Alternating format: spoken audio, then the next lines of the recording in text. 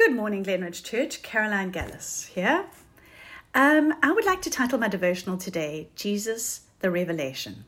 Jesus longs to reveal himself to us, and I will only tackle a very, very small smidge of this topic. I would like to read from John 1, verse 35 to 51. The next day, John was there again with two of his disciples. When he saw Jesus passing by, he said, "Look, the Lamb of God." So John is exposing Jesus to these two disciples as the Lamb, the Savior of the world, the one who would give his life and be the ultimate sacrifice for mankind. When the two disciples heard him say this, they followed Jesus. Turning around, Jesus saw them following and asked, "What do you want?" They said, "Rabbi," which means teacher, "where are you staying?" So here, these two disciples have had a revelation of Jesus as rabbi, as teacher, pointing them to God.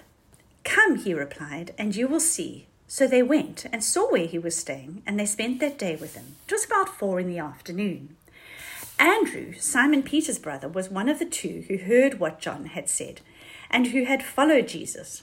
The first thing Andrew did was to find his brother Simon and tell him. He's so excited about this revelation that he's had, he just can't hold it in. And that's actually how we need to be about our revelation of Jesus. We have found the Messiah. That is the Christ. And he brought him to Jesus. So Andrew has had a revelation of Jesus as Messiah, as Savior of the world. Jesus looked at him and said, "You are Simon, son of John. You will be called Cephas," which when translated is Peter.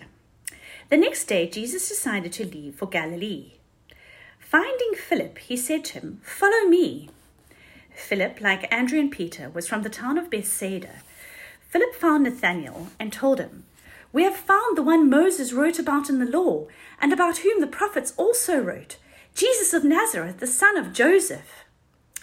Philip here has had a revelation, from his history. He knows the Torah. He knows the history of what was to come, but B, from prophecy. So he has getting a revelation of Jesus of Nazareth, the son of Joseph, because of what he knows, his knowledge of the scriptures. "Nazareth, can anything good come from there?" Nathanael asked. "Come and see," said Philip. When Jesus saw Nathanael approaching, he said of him, "Here truly is an Israelite in whom there is no deceit." "How do you know me?" Nathanael asked. Jesus answered, "I saw you while you were still sitting under the fig tree before Philip called you." Then Nathanael declared, "Rabbi, you are the King of Israel." So he's had a revelation of Jesus as King, and also because of his history. So he now has had this revelation of what was always told, always foretold, always taught to him as a young boy.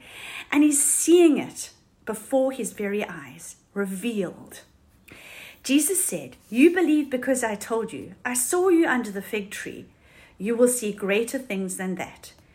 He then added, "Very truly I tell you, you will see heaven open and the angels of God ascending and descending on the Son of Man. And this will be the great revelation at the end of time." But Jesus has longs to reveal himself to his creation, to mankind throughout history.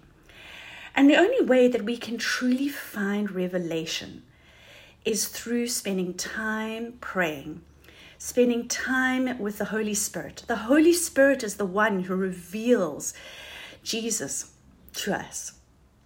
And then from that place of revelation, we can then bring Jesus to others with this great joy that he fills us with this great joy, the foundation that has its foundation in faith, that we can just bring that to the rest of the world. Have a beautiful day.